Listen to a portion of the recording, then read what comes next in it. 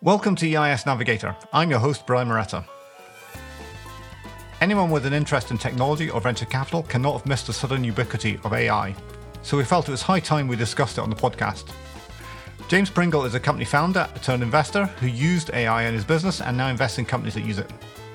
He gives an overview of the current state of AI and discusses how he sees it being applied to his investments. Essential listening for the current zeitgeist. If you enjoyed the podcast, don't forget you can subscribe through all good podcast services or following the link in the show notes. If you have any suggestions for future topics or guests, then you can email us at enquiries@harmanco.com. Without any further ado, enjoy this episode. So today we'd like to welcome back to the podcast James Pringle, who is a VC investor at Portfolio Ventures. Welcome back, James. Hi, Brian. Thanks very much for having me. It's great to be back on the show. It's our pleasure. As usual, we'd like to get to know a little bit more about you. And in case anyone missed you last time, do you want to tell us how you became involved in venture capital? Yeah, sure. I spent the early part of my career working at various startups. I then founded a VC-backed company, which I ran for 4.5 years. After that, I started angel investing, which then led to me launching a VC fund. And then I left that fund and joined Portfolio Ventures about 1.5 years ago, where I now serve as an investor, and we invest in UK tech companies across fintech, insurtech, and SaaS. And so that's my main role. And then I also have my own podcast called Riding Unicorns, which is a podcast all about high growth startups. And on there, we interview other VCs and founders of companies that are scaling very quickly. And we try and sort of uncover what it takes to build a high growth business. So yeah, it's bit about me and my background and how I got into venture. Yes, I've listened to a few of your podcast episodes and they're very good. So I highly recommend those. Not instead of, as well as the EIS Navigator, not instead of, obviously. Absolutely. To supplement, not replace. Yes. And you mentioned Portfolio Ventures there. Do you want to give us a bit of an introduction to what they do and who they are?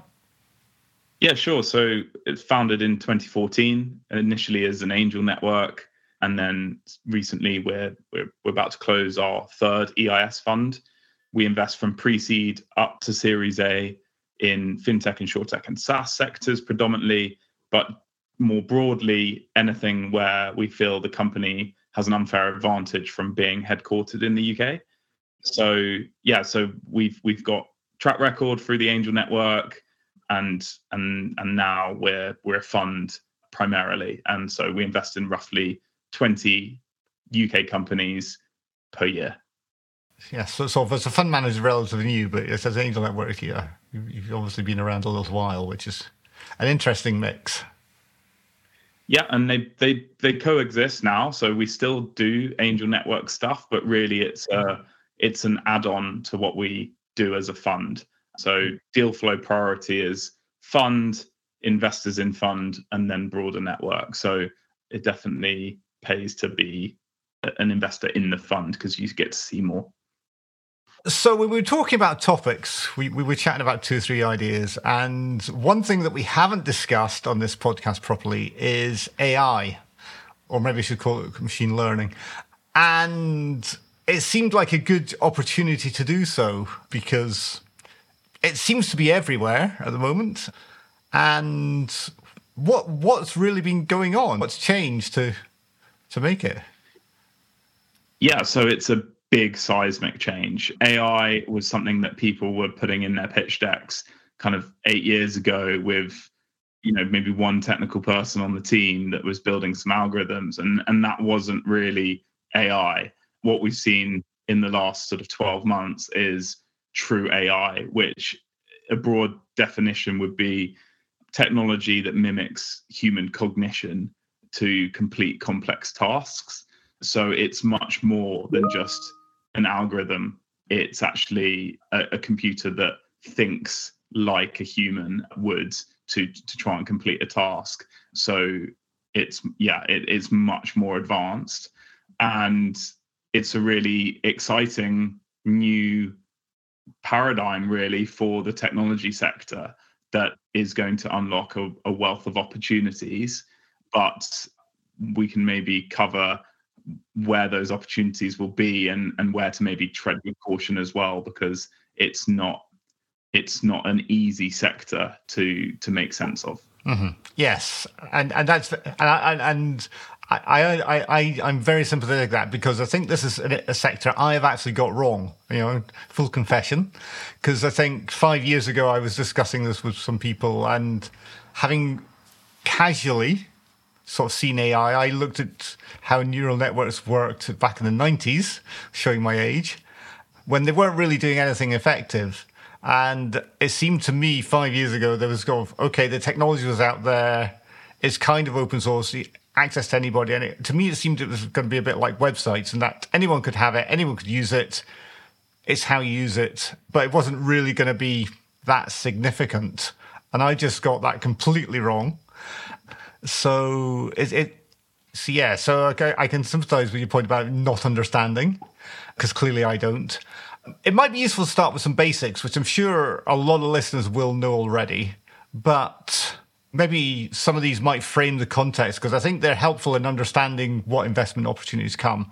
So one of the phrases is sort of AI and machine learning is really what's going on in the background. And that's kind of one strand, I think, of MI. What's really the difference between these?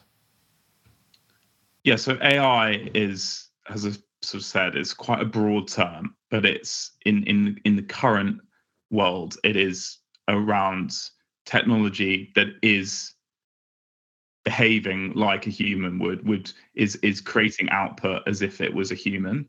Machine learning is a subsector of AI that is really just about training a system on a large set of data and looking for pattern recognition. So it's far less sophisticated, really, in the sense that it's just looking at big data sets, looking for pattern recognition, and then maybe optimizing something based on assessing all of that data.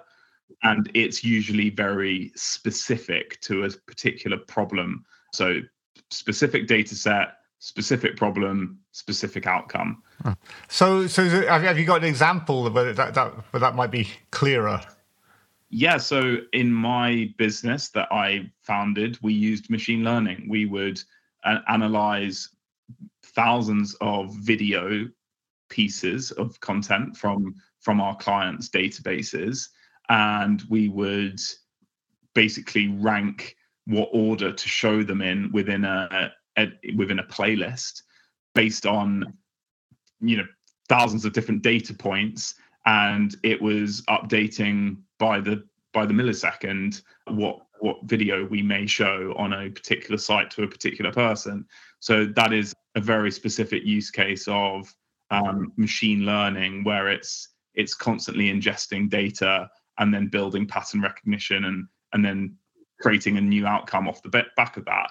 That is miles away from what we're now talking about in terms of artificial intelligence, which is built on what we call large language models, so LLMs, which are taking vast amounts of data, usually scraped from the broader internet, but some can be input by engineers as well, to then create sort of outcomes that are on a whole range of topics that the engineers may not have even pre-thought of. And so you can enter almost anything into the equivalent of what is a search bar to then sort of get a response as if there is the world's most intelligent human in history sitting behind and feeding out that answer based on data that is so wide that we couldn't even comprehend as a human how much data it can access. So they are quite different. One's probably more specific, one's more general, and one is focused on trained on one particular set of data versus essentially all the data on the internet, which is hard to comprehend, but is a very high level explanation of how they may differ. Yeah. And the sort of with breadth versus narrowness, I think, is a kind of interesting thing to consider, and I think we're going to return to this later on when we come to investing, about sort of training sets, in that 90%, half the internet or 90% of the internet or whatever is in some sense rubbish. And that in itself creates a problem in terms of, I guess on one extreme, you've got the issues about hate speech. And I think we had this early example of an AI online model that got turned into a Holocaust denier or sort of espousing Nazi principles or something. So there's clearly an issue there in terms of just raw quantity. You need to do something to that quantity of data to actually make it useful. Yes, so there will be rules within these LLMs that try to look at ranking sources to determine what's the most valuable versus what's maybe not so valuable. It also depends what you're using it for. If you're just using it to be creative in writing a LinkedIn post, then you're not looking at real hard data. You're not really, you're just looking at the grammatical accuracy and things like that. You're kind of putting in what you've written, asking it to tidy it up, and you're operating in quite a low risk task there. If you are generating a report in a financial services business that requires 100% accurate data, then that's less relevant. But there are now specific solutions being developed for cases like that, where they add extra rules on top of these services that say only includes information from the following sources that can be verified. As a high level explanation of what the rule is, there's a bunch of code behind that, which is incredibly complex. But yeah, so it all depends on how you're using AI. And I think if you're looking to write something really professional and long form, then it's probably not the right tool. If you're just looking for it to make some minor tweaks to tidy up a LinkedIn post, then it's quite useful for things like that. Mm-hmm. Yeah. And I suppose the other question that's probably key is, in a sense, why now? I mean, as I refer to, the concept of artificial machine learning, it's been around for decades. I first looked at these things in 90s, and the sort of like two-layer neural networks were kind of the paradigm, which frankly couldn't really do very much. I ended up looking at one that did a stock selection sort of thing, and effectively all that popped out was a linear algorithm. It might as well have just done a linear regression, and I was like, well, this isn't doing very much. And you said it's advanced. Why is it? Have we suddenly had this paradigm shift, or have we suddenly had a paradigm shift? Is this just a perception? We've definitely had a paradigm shift, because we've gone from, there's a few things that have led to this. Firstly, billions and billions has been invested into the underlying technologies to make this possible. Then there have been companies like OpenAI and Google with Bard that have come forward and made it into a product that consumers can actually use day to day. So the interfaces are now available.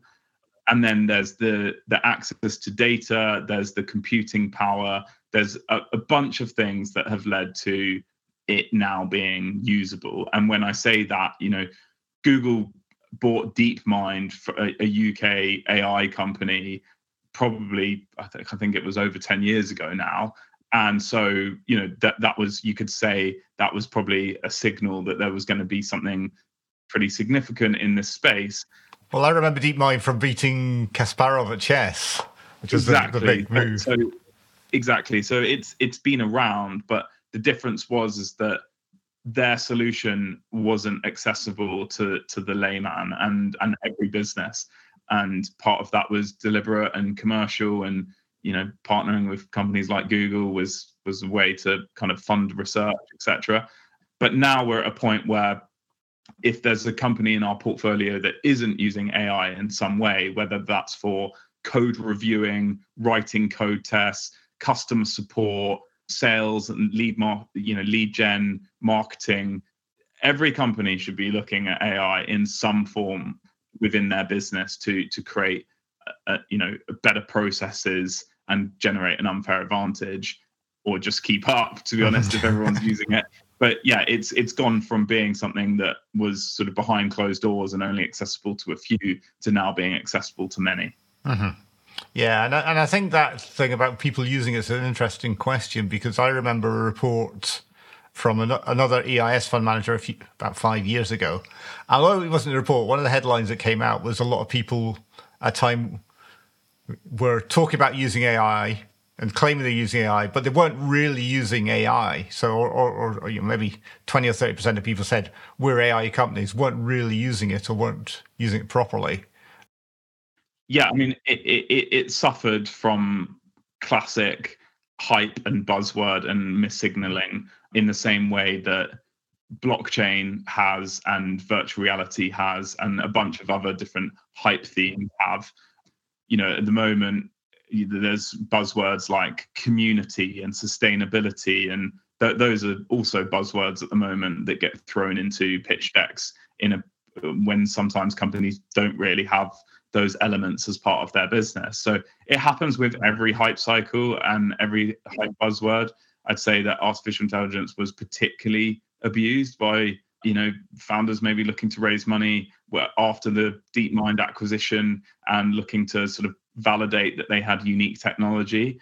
We then actually got a swing the other way with people proudly saying that they were using no code and it was cheaper to launch this. Mm-hmm. So it swings both ways. You kind of get some people saying that tech is so sophisticated and no one else can compete with us on the technology side. And then you get other people saying, we haven't built anything, we're just commercializing and we're validating as quickly as possible. And now we've kind of rebalanced to a point where both can coexist, but the people that are saying they have AI, everyone's much more aware of what that actually means. And so you can't really get away with saying you are an AI business unless you can really prove that you are. So yeah, I think it happens with every hype buzzword. It gets abused to some extent. Yeah. And then maybe presaging a little bit what going on, do you think, clearly we're in the middle of a big hype cycle just now, do you think what is going on is overhyped? Is there people talking paradigm shifts and this is going to change the world, whatever? Do you think that's overdone, or? It depends in what you think the outcome of that may be. So I think it is overhyped in the sense of, I imagine we'll see a bunch of fund managers come out and saying they're investing in AI businesses. I actually think that's the wrong approach. I don't think that investing in core AI companies right now is very sensible unless you are a complete expert in the area and unless you have access to maybe ex-DeepMind employees, etc., in the UK. I think the majority of AI is going to be developed by tech giants who have access to more data, more resources, more computer power than startups do. What I actually think the biggest opportunity is investing in real businesses that generate real revenue, that have proven that they can go to market effectively, but they use AI to increase margin and increase efficiency and productivity within their own business.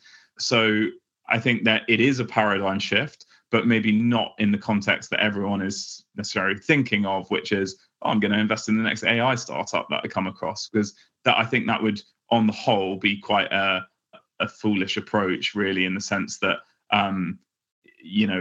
the real underlying tech is going to be coming from tech giants. So it's more important to focus on companies that are maybe going after a specific sector or using the technology in a clever way, but have proven that they're using it in a way that actually appeals to customers. They can monetize that and they're growing quickly. And then that's potentially a good investment opportunity. Yeah.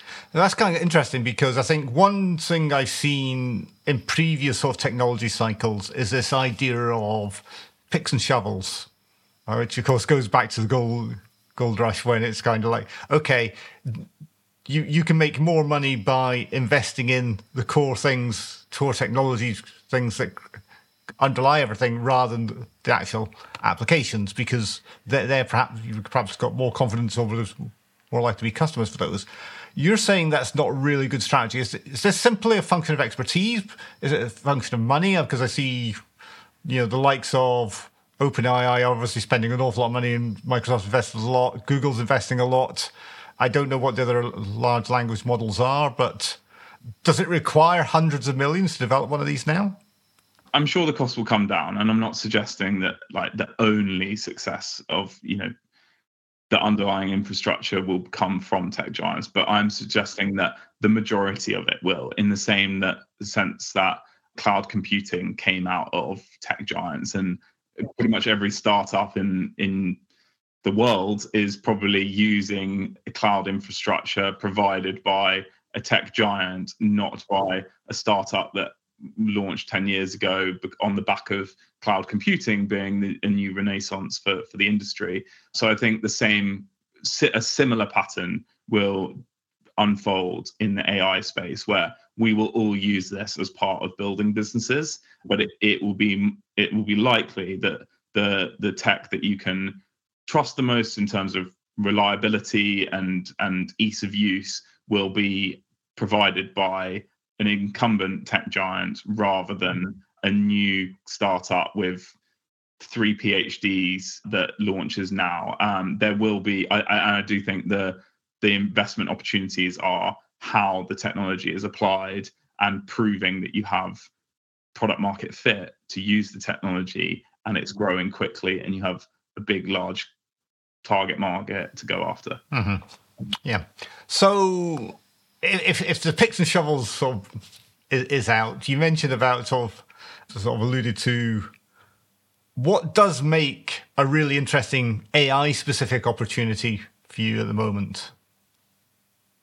Well, I mean, the first port of call is looking at our existing portfolio and trying to help them understand what they can and shouldn't be using to try and improve margins. And we literally have case studies from within our portfolio where companies have saved a lot of money or managed to increase revenue significantly by implementing AI into their processes. So that for us is particularly exciting. Then looking at and is that typically by more efficient underlying processes, or that is it customer targeting? Is it writing? They're helping with writing. What they're doing.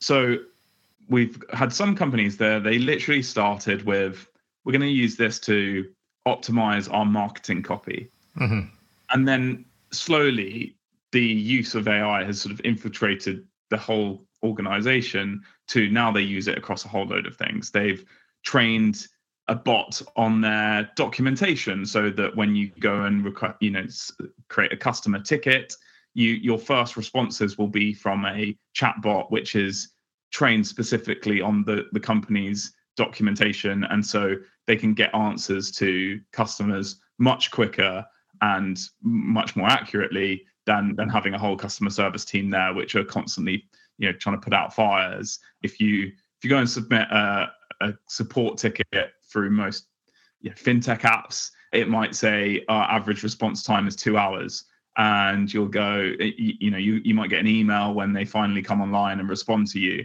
Well, actually, a lot of this stuff can be done instantly by a chatbot that's trained on your documentation. So that's just like one example. But then also GitHub Copilot is like a code writing or recommendation piece of software. So as you're writing code, it's predicting what you're looking to write next. And that has been shown to, when developers get used to using it, has been shown to increase efficiency by as much as 2x. I've heard with the good coders even more. Exactly. So if your majority of costs in a pre-seed, seed stage startup, when you're building your first version of your product, are software costs, that could be a huge time efficiency and cost efficiency that you're generating from that. Then you can also use it to write tests on your code. So one of the biggest bugbears for developers is not only do they have to write code, they have to write tests for their code so that if something goes wrong, they know where it's gone wrong.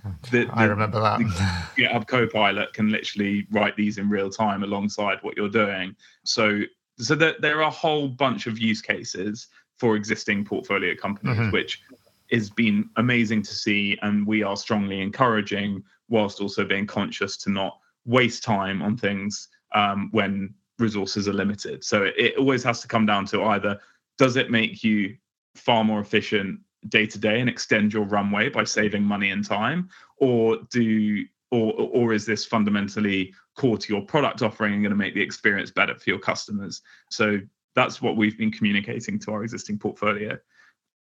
In terms of like new investment opportunities, I think we have come across quite a few sort of Gen AI type businesses.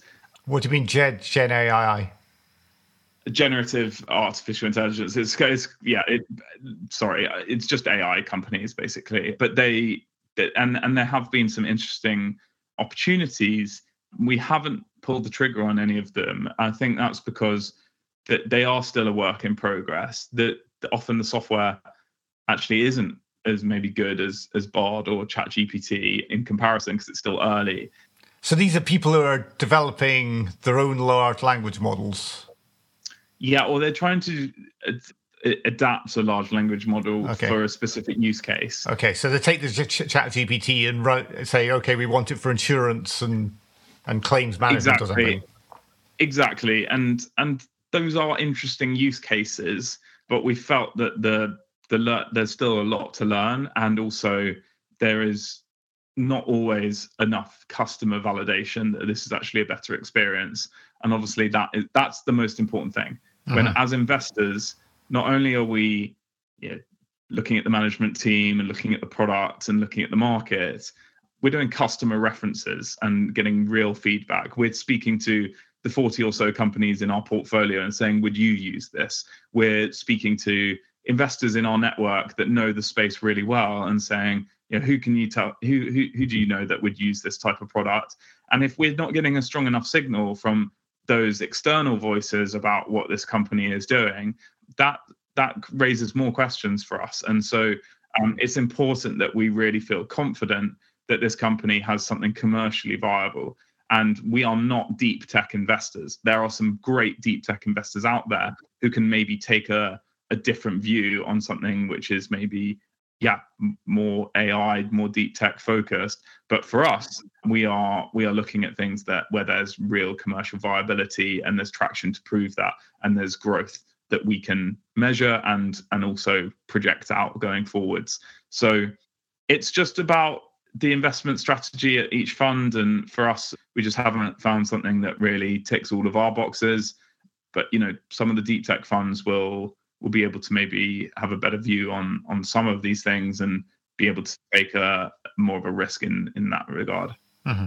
Yeah, it seems to me it's one of the challenges for a company is developing some sort of competitive advantage through AI, because you mentioned there about using it in processes. Clearly, it's improving at a vast rate of knots at the moment.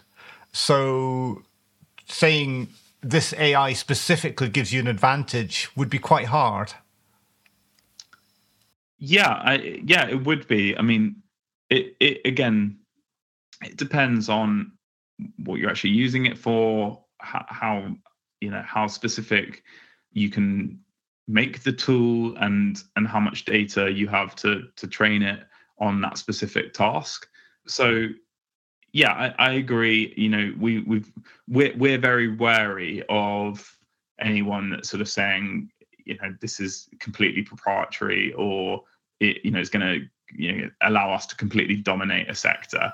That's kind of a bit of a red herring maybe, and something that we would be a bit wary about and have to do quite a lot of digging to really understand whether that's true or not. Mm-hmm. What we prefer is what we've preferred to date, I should say, is founders coming to us and saying, look, we're building this product, we've got a bunch of clients, we're growing quickly, and we've just brought in this bit of AI, which has now saved us another 30% of margin, and that's going to allow us to invest more in marketing, and we've actually been able to redo our forecasting, and we think we're going to hit X million ARR within 6 months.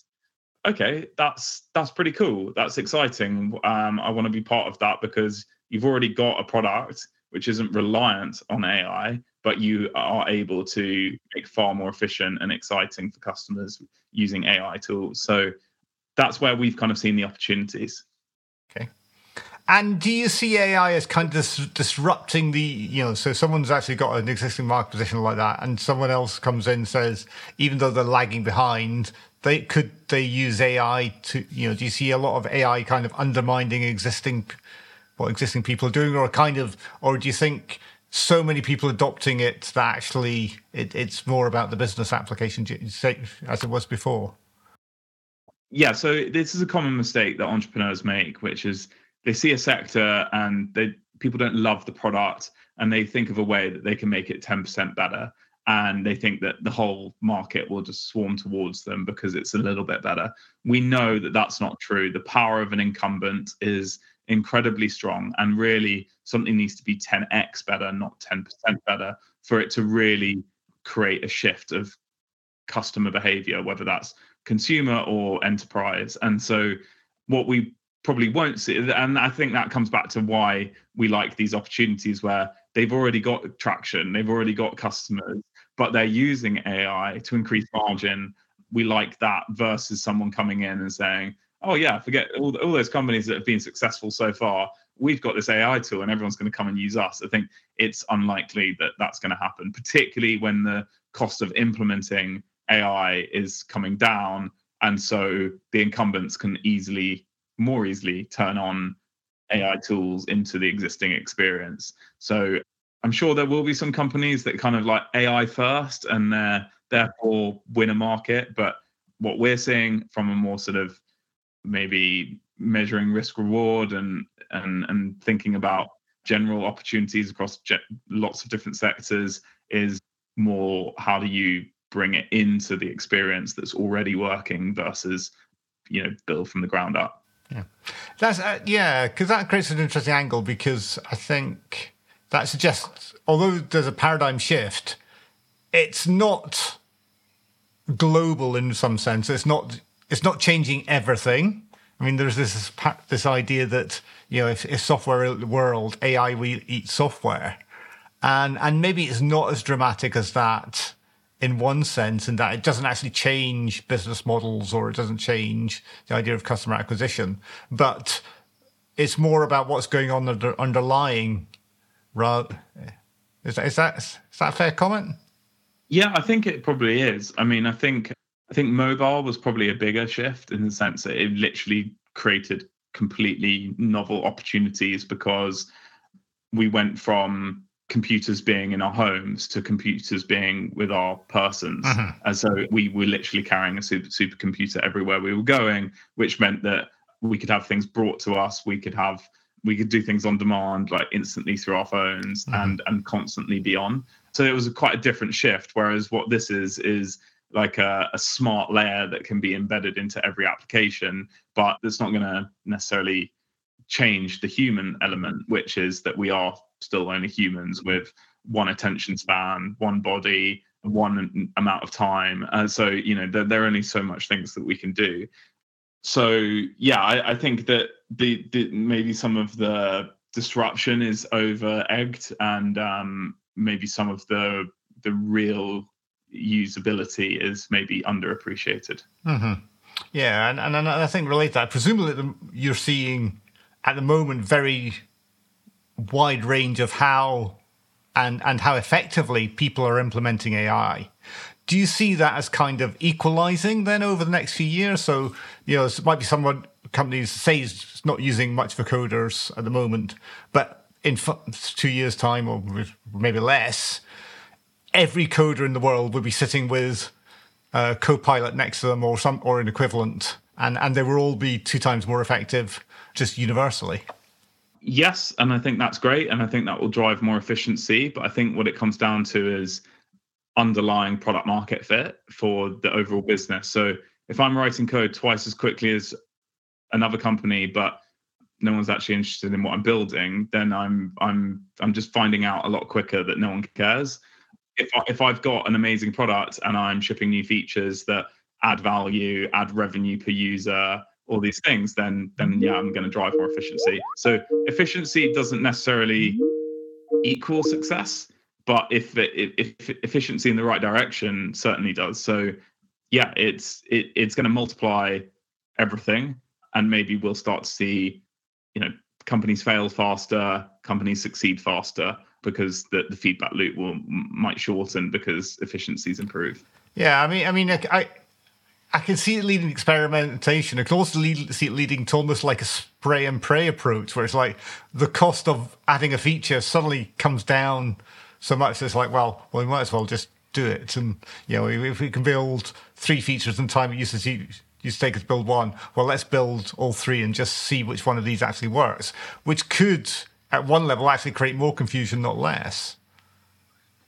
Yeah, there'll probably be a tool in between that decision-making process where they're being told, based on all the data across the application, which feature they should build. So there's still so much that AI can do that we're not using it for. Like things like product management decisions is a great example. I mean, product managers spend hours and hours and hours looking through data, trying to find something that they can cling on to in order to justify the great expense of redirecting the product team onto a new feature for the next 3 weeks, which may cost as much as $100,000 or more to build.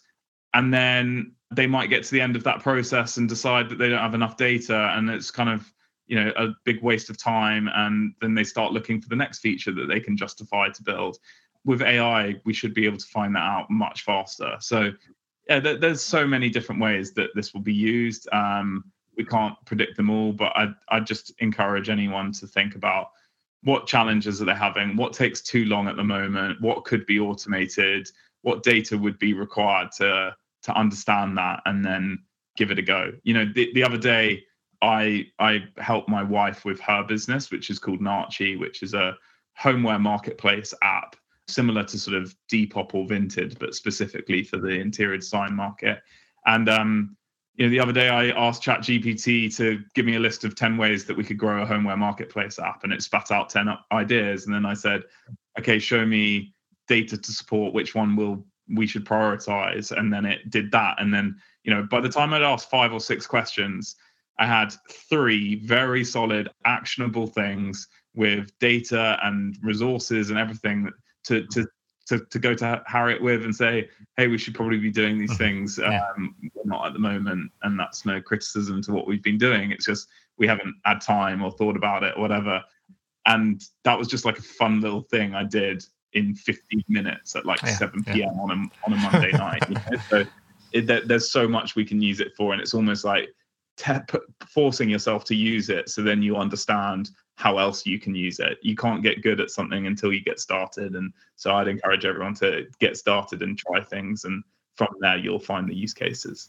Well, I've got to admit, I have tried it, and I haven't got a use case for it in my own work yet. I think I'd like to think I'm added too much value in my reports, but I'm sure it's actually just a matter of time before ChatGPT starts to do some of what I can do.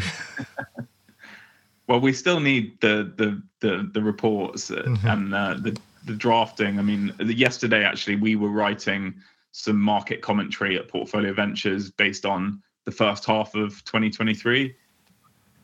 We wrote a draft.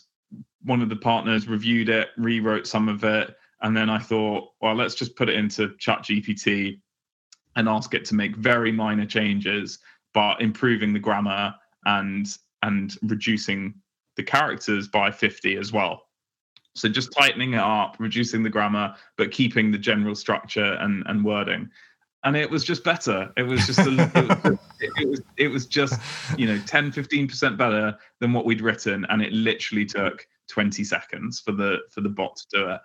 And then we shared that with the third partner, and we were like, "Here's our first draft," and they were like, "This is so well written," and we were like, "Yeah." And it, the whole thing took us an hour basically to put a load of bullet points in, flesh those out with one of us, the second person review it, then put it into ChatGPT and almost have like a polished end version at the end of it. But it all comes down to the prompts you give the bot to improve that. If I just said, rewrite this, it would use a load of words that I didn't use. It would use a lot of synonyms to make it sound fancier than it needed to be, and it wouldn't be as good. So it's about learning about your prompts and asking it to rewrite it with only small changes, with 50 characters less, and improving grammar whilst maintaining the general structure. If you give it that prompt, it has a lot a lot less freedom to go wild. Mm-hmm. Yeah, I've seen that there are some businesses built on providing prompts, which is clearly a short-term business, because in 2 years' time, everyone who uses ChatGPT is going to be really good at giving prompts. But right now, we're all still learning. Yeah, 100%. I didn't know that. I hadn't seen one of those companies, but yeah, the shelf life might be quite short. Mm-hmm. I've seen a couple advertised, but they crop up in sort of magazine articles, I think. Sort of, here's 10 prompts to help do ChatGPT, and the guest postings kind of type things. So it seems to me one of the challenges in this world, which we keep alluding to, is that it is really fast moving. So when I was doing some research for this, I realized ChatGPT actually only came out in November 2022. That is at the time of recording, that's 9 months ago since. And it feels like the world has changed. And we've had ChatGPT 3, ChatGPT 3.5, ChatGPT 4. And version 4 is so much better than version 3, Origin 3.5. And that symbolic, I think, of what's going on in the world of AI. How does it affect you as an investor in terms of just keeping up with what's going on?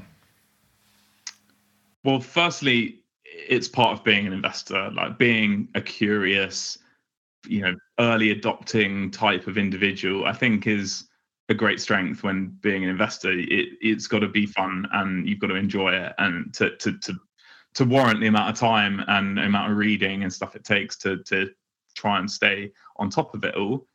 But yeah, it's moving very quickly. I think that is the understanding across the space is improving, so that these use cases are coming to fruition, which is great. But it is also, it is also one of the reasons why I've mentioned previously that just investing in the next AI business that you see is probably not a prudent thing to do, because everything is moving so quickly. Mm-hmm. And there's that you have to be conscious of, do they have a commercial model here? Do clients want this product? So that's why we come back to those fundamentals of looking at businesses that are, really into their sector, really know what they're doing, have commercial traction, have good customer references, and are growing well, and can use AI, versus just like investing in the next AI thing, because it is moving so quickly, and it will continue to move quickly. And we're probably just at the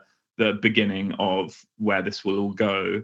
Some of that is exciting, some of it is potentially worrying, but I think on the whole, what we'll see is more and more people benefiting from the use of AI, whether it's a faster response from your bank, whether it's killing off scams within banks, all sorts of things. There will be a whole bunch of great outcomes from this, as well as obviously human nature, the 1% abusing it in some way. So yeah, lots to play out, and generally I sit on the more positive side of what it will do for everyone. I think most people in the venture industry by nature would actually lean towards that anyway. But you mentioned a couple of the worrying aspects, and I think we couldn't discuss AI without completely ignoring a couple of these. And one of these relates to the sort of fast moving sort of aspect of it, in that it's clearly going to be disruptive and affect jobs. And some of the angst is because suddenly it's affecting white collar jobs rather than blue collar jobs, who probably didn't have the platform, but white collar people too. But I think there is a case for saying the change with AI could be so rapid, it could actually be disruptive in a way that maybe other technological changes that took longer weren't. Yeah, I think there's that risk. I think that is potentially true. I think that the types of jobs will evolve. I remember when I joined the sort of workforce in sort of 2013, I think. And I think at the time there was some stat about how most people were studying degrees that the job didn't exist anymore. Things had moved in that period. A lot had changed as well with smartphones and things like that. The types of roles that were available in the market had changed massively since we'd started our degree to when we'd ended our degree. And I think the same will be true here. So, what people do in their work life in the future is going to change. It constantly changes.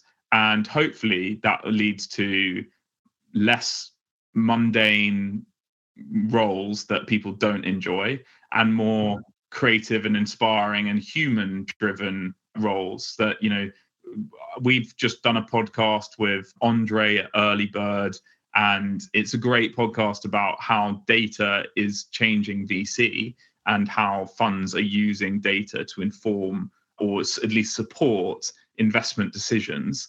And Hector made a great point that's all great, but if you're a top tier founder and we're all trying to get into the top deals, because this is a power law game where the returns come from the few at the very top, you want to take money from a fund where there's a real partner with real experience who you can pick up the phone to and go, I've had a terrible week and I need help, not a program that said, here's 3 million quid to go and build your business because computer says yes.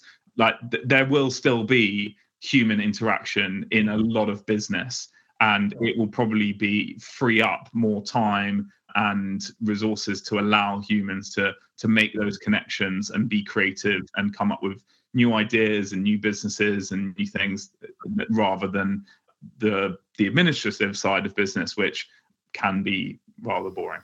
Yeah, and I think it's interesting.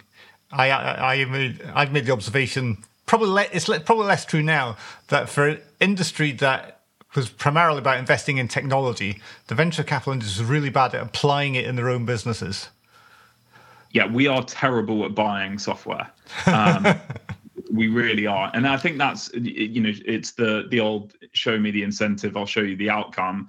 Like as VCs, we're incentivized really by two things. One is raising as much money as possible so that we can survive off the fees from managing that money.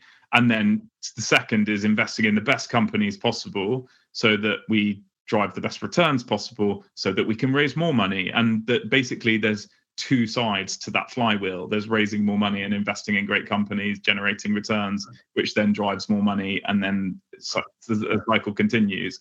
What doesn't often come into that circle and cycle is, oh, we could buy this piece of software and then we'd hire one associate. Like that we're not very good at that. And I'm not suggesting that we're suddenly going to become like really tech focused, but we're not really tech businesses. There is a lot of a human element to investing.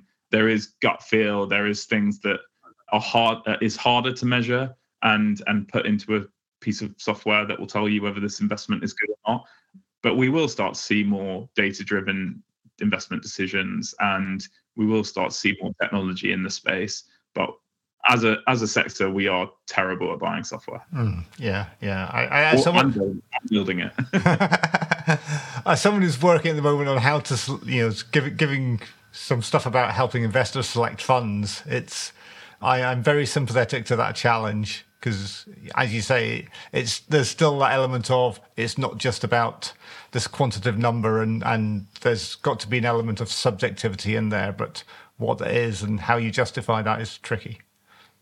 Yeah, and an example may be how partners communicate with LPs. And I have seen very good examples of communication, and I've seen not so good examples of communication when things go well and when things go wrong.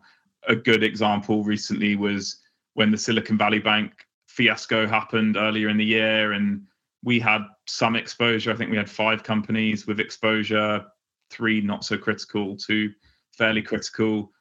We sent, I think, 6 emails between Friday 9 a.m. and Monday 9 a.m. updating all of our investors on our exposure, how bad it was, what we were doing about it, how we were communicating. And by Monday, the HSBC deal had gone through and everything was fine. We had so much positive feedback from the way that we dealt with it based on how we communicated, which has absolutely nothing to do with how the fund will actually return in the future. So there is a huge human element there where we knew instinctively that people would value slight over communication in that scenario. And so that's how we dealt with it. And I hear from some other partners and founders and things that some funds go quiet in situations like that, and that can be very frustrating. So so I think maybe that's part of what humans can bring in the future is that kind of openness and transparency and good communication. And I do see a lot of value in that. If I was an investor in a certain fund, I'd want to be treated like that. Mm-hmm. Yeah. So coming back to one final thing I want to ask about investing in AI at the moment is that if I look at the venture capital industry as a whole, we're pretty much in a downturn. Within that, we have what some people are referring to as an AI bubble. And I don't know if this is just because it's sort of sucking a lot of air, or if there is actually any valuation effects going on. So, do AI sort of investments, are they got higher valuations? Are they just sucking all the money? Is there a bubble out there? So I would say that there is, but it's a very small bubble, as in there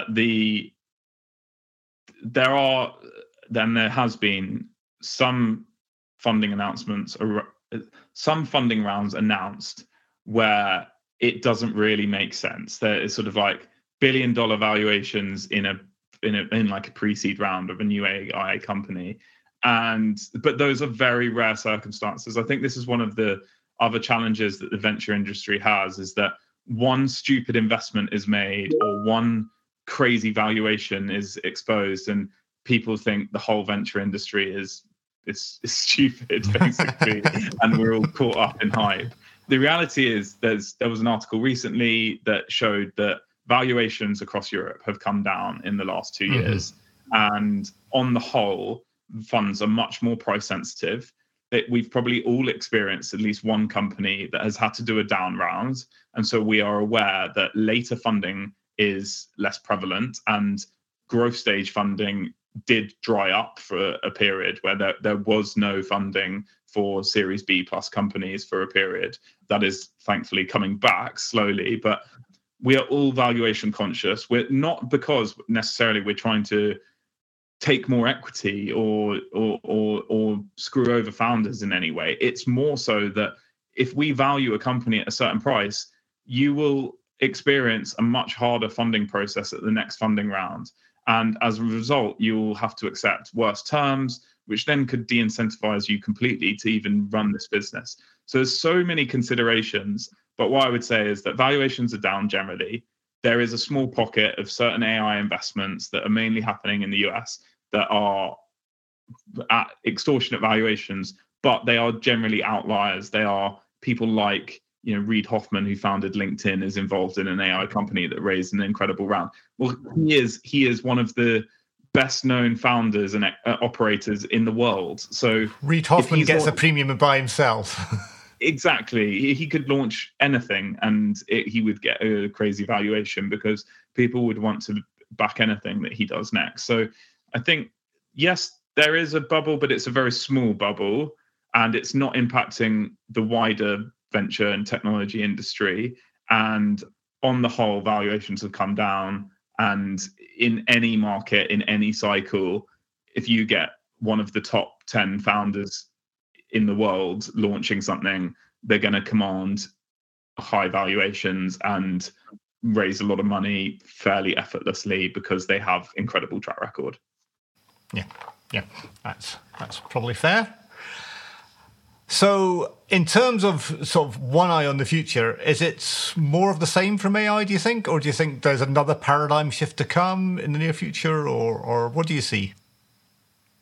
What I'd like to see is more companies experimenting with low risk areas of their business to learn more about AI and then start to look at how they can implement that into their business. I think over the next 12 months, it will become something that, people talk about when they go for a coffee or over a drink when they're with their friends, because they'll go, I've started using this, it's amazing. And, we'll start to see real people have real benefit from using AI at work. That's what I'd love to see. And that's not coming from someone that's invested in loads of AI businesses that's going to benefit from people using those tools. It's from investing in companies that I've seen start using these tools, and the wow moment that they've had a few weeks later when they start to see the outcome of that is really amazing and special, which I'm really excited about. I think that there will be something. Me to have another go. I think there will be something that I can't foresee that will wow us and shock us again. I hope it's a positive thing. I think, this week at the time of recording, we've seen 9 banks sign up to a system built by MasterCard to reduce scams and fraud. I think that's awesome. Most people won't recognize that in their day-to-day lives, but will probably benefit from that in some way. So I just think that there's so much going on, and I think that more and more people will start to see benefit from some of this stuff. And there's probably something around the corner that I can't predict that's hopefully a good thing. Yeah, hopefully. Yeah, we'll look forward to that. What I'll do now is I'll quickly turn to our favourite questions. We've already kept you for a while, so we'll keep these fairly quick. What was the most recent publicly announced investment you made, and why did you make it? I don't know if it was the most recent, but we did recently announce an investment into Connect Earth, which is an environmental data startup based in London that offers sustainability tools to financial firms. I think we made a conscious decision not to name climate tech as a sector we invested in because we didn't want to feel like we were greenwashing in any way. But we're obviously aware that there is more that can be done, and that backing companies that create a more sustainable future is a good thing. But we are fintech investors. So when we found a company that had real strong commercial traction, but was genuinely making financial services more aware and better at looking at ESG and carbon accounting and things like that, that was exciting for us. And so we tracked them for a while, and we made an investment. It helps that the team are exceptional, brilliant operators with founder experience. So we were really excited to do that deal. Sounds promising. Tell us about a time you failed and what you learned from it. Yeah, so recently a company that I backed at my last fund went out of business. And it was for me personally, it was one that I really, really cared about. You care about all your investments, but there are certain companies that you get closer to through the process of investing and tracking them and speaking to the founder. And unfortunately, they were relying on a change in legislation, which, if it had come through, would have been a massive tailwind for them. And instead, the legislation being delayed by a few years actually created an endpoint for the company, which meant that they couldn't really raise any more, and they had to sell for a nominal amount, which is basically a write-off to the investors. So there's a couple of learnings from that. The first is that even great founders can struggle in really tough markets. Regulation is something to be hyper aware of, because yes, it sounds great when someone says, oh, well, by 2030, we're all going to be driving electric vehicles because look at the targets and stuff. You have to take that with a pinch of salt, because governments change, they move targets back, they change, they delay legislation, it gets blocked in some house, or it can really be out of your control. And as investors, we're trying to minimize those risks. And that's actually a big one, which we were aware of, but maybe didn't fully comprehend how critical it would be. And then finally, they were operating in the accountancy space, and anything that is related to taxation has some form of limitation in how quickly that can scale. Tax is generally country by country. And so therefore, if you're building any product around tax, you do have some limitation on which markets you can go into without completely changing your product. So, we've invested in a lot of fintech. I've invested in a lot of fintech. There are certain markets which are brilliant and global, and you can build a tech platform that anyone can use in any country. Taxation is not one of them. So yeah, that was just an extra little bit of learning around really understanding the fundamentals of a market and assessing how that may limit growth in the future. Okay. Yeah, that sounds like some useful lessons, if not if slightly painful, as they often are. So the EIS and VCT industry that we work in is great in many ways, but it's not perfect. What would you like to change about it? I'd say that EIS, I think most people listening to this will be aware of the benefits of EIS in particular and VCT as well. And it's an incredible scheme that we're incredibly lucky to have in this country that has definitely created more jobs, more economic prosperity, and redirected funds from top earners back into early stage, which then creates more jobs and more economic value for all of us. I would say that there is probably a slight misunderstanding of the value that wrapping 20 deals into a fund with EIS can bring. I think people don't necessarily appreciate that if one company goes to zero, you can still get your loss relief on that. You don't need the whole fund to go to zero to get your loss relief on that. So I think there's probably some misunderstandings of EIS within a fund structure. And I'd like, if people were to take away something from this, I'd like them to try and understand more about the benefits of going into a fund. And there's much more beyond economic return. There's access to co-investment, there's access to the other investors in the fund, there's access to events. There's a huge amount of benefit that you can get going into a fund versus just always direct investing. And I'd like to see more people investing in startups with EIS, but also considering funds if they're at the beginning of their journey, because it's a good way into building a broad portfolio with diversification and learning from people in the industry, and for what is very small management fees on the whole, you're getting a lot of value for that. Yeah. Well, as someone who's working actively on the education side, not just with this podcast, I wholeheartedly endorse that. I think the industry it's getting better, but I think it can do a lot more to kind of get its message out.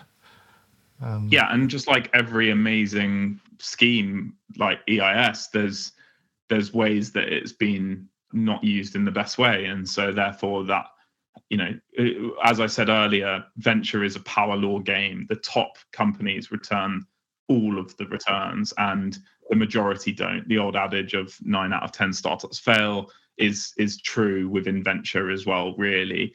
So you need that one that returns to be an absolute winner. And I think historically a lot of EIS funds haven't been able to get into that one because of how they've been structured or how they've charged fees or things like that. And so a personal little goal for me at the moment is to try and reframe that without being, overly promotional, and just trying to just highlight where we could do it better and how do we take this amazing tax relief scheme and invest it in a true venture way into top tier founders with top tier business models in great markets where we can build, hopefully some of the best tech companies in the world from the UK. Then we all benefit. So just trying to understand some of what's happened historically and what we need to do better, I think is important. Yeah, absolutely. So as listeners know, I'm an avid reader and always out for book ideas. Is there anything out there you like and would recommend? So I have to admit, I'm not an avid reader. Okay. But I have read a lot of good books, and I actually only read business books, which sort of shows how I'm into my reading. Is if I do read, I really want to read something that I feel is going to hopefully improve me. The most impactful book I've probably ever read is one called the Personal MBA, which is by a guy called Josh Kaufman. It was written, I think, over 10 years ago, but I didn't do an MBA and I probably will never do one. But by reading his book, he's basically condensed all the necessary resources and put it into a pretty easy book to read that will take you through all the fundamentals that you'd learn on an MBA course. And I read it when I was still a student, and I learned just as much from that as I did from my undergraduate degree. And I remember every few pages, I was taking more notes down and writing things and going and searching and looking at other things. And so I'd say that was something that had a huge impact on me. And he also slightly puts you off doing a real MBA, which I think I benefited from, because I probably was someone that probably thought I might go and do something like that. And I'm glad I don't have the extra debt and things like that. And it hasn't necessarily held me back. So yeah, it was probably the one that's had the most impact on my life. Yeah, no, it would be interesting. I think, as someone who's been around the finance industry for some time, I kind of got the impression I've covered a lot of the stuff that an MBA would cover in various times, but I'm sure I haven't covered everything. And it could be one of these Dunning-Kruger things where I think I've covered everything, but actually I know less than I think I do. So yeah, and he's also got a website with kind of like newsletter and stuff. So I think I don't know how frequently they post now, but there are ways that you can sort of consume a lot of the content in very digestible format. And yeah, there are chapters that people might want to skip past because they already know a lot about that space. But for someone that hadn't done an MBA at the time and was just kind of keen to progress my business understanding, it definitely moved me forwards in a relatively short space of time. Okay. Well, I shall add that to my shopping list. What do you wish you knew when you started venture capital that you know now? I wish I'd understood more about the importance of track record in terms of investing. So when I started making a few angel investments, and it was the first time really that I felt accepted into the inner sort of world of the tech industry. Previously, I'd been on the founder side and I had raised money from investors, and some of my peers might have seen me as someone that had achieved something, but I didn't really feel like that, and I didn't feel like I was treated like that. And then when I started angel investing, I had other angels and VCs kind of reaching out and saying, "Oh, I saw you did this deal, and they're a great company." And I started to think that, I started to feel much more at home in the space and feel more accepted. And then when I launched my first fund, I had these investments on my track record, but they were so early that they didn't actually account to anything in terms of what a normal fund would present as a track record. And luckily my partners did have some track record, so that's kind of how we got together that first fund.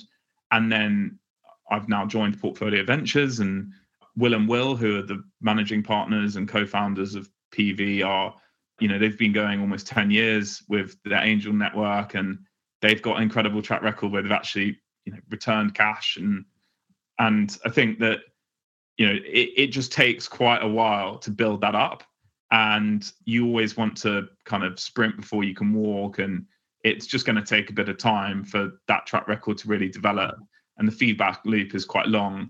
And I probably thought it was going to be easier to kind of demonstrate what you're doing, and it just takes a little bit longer. So I've come to terms with that a bit more now, and feel a bit more accepting of the fact that a lot of the companies we've invested in are doing really well, but I won't be able to sort of really hang my hat on them until they get bought or they raise much bigger rounds later on. And so yeah, it's just kind of a maturing, I guess, of understanding that this takes a long time, and there's no quick wins, and just got to stick at it and stay principled and stick to your values and keep going.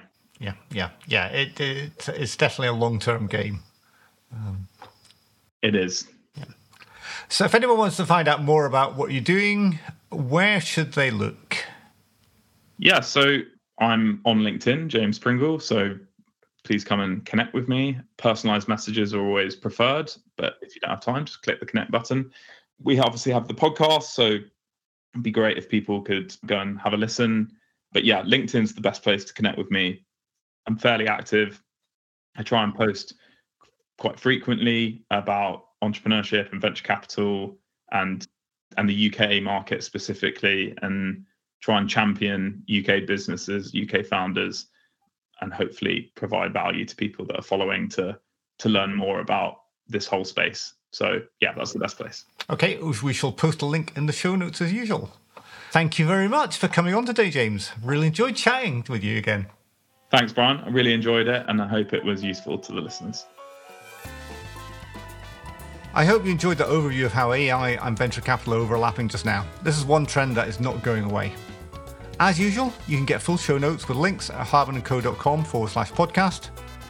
If you like what you hear, please give us a review with lots of stars on your favourite podcast app. You can also subscribe directly on all good podcast services and players or through the link in the show notes. We can be contacted at inquiries@hardmanandco.com. Thanks for listening, and we'll be back in 2 weeks' time.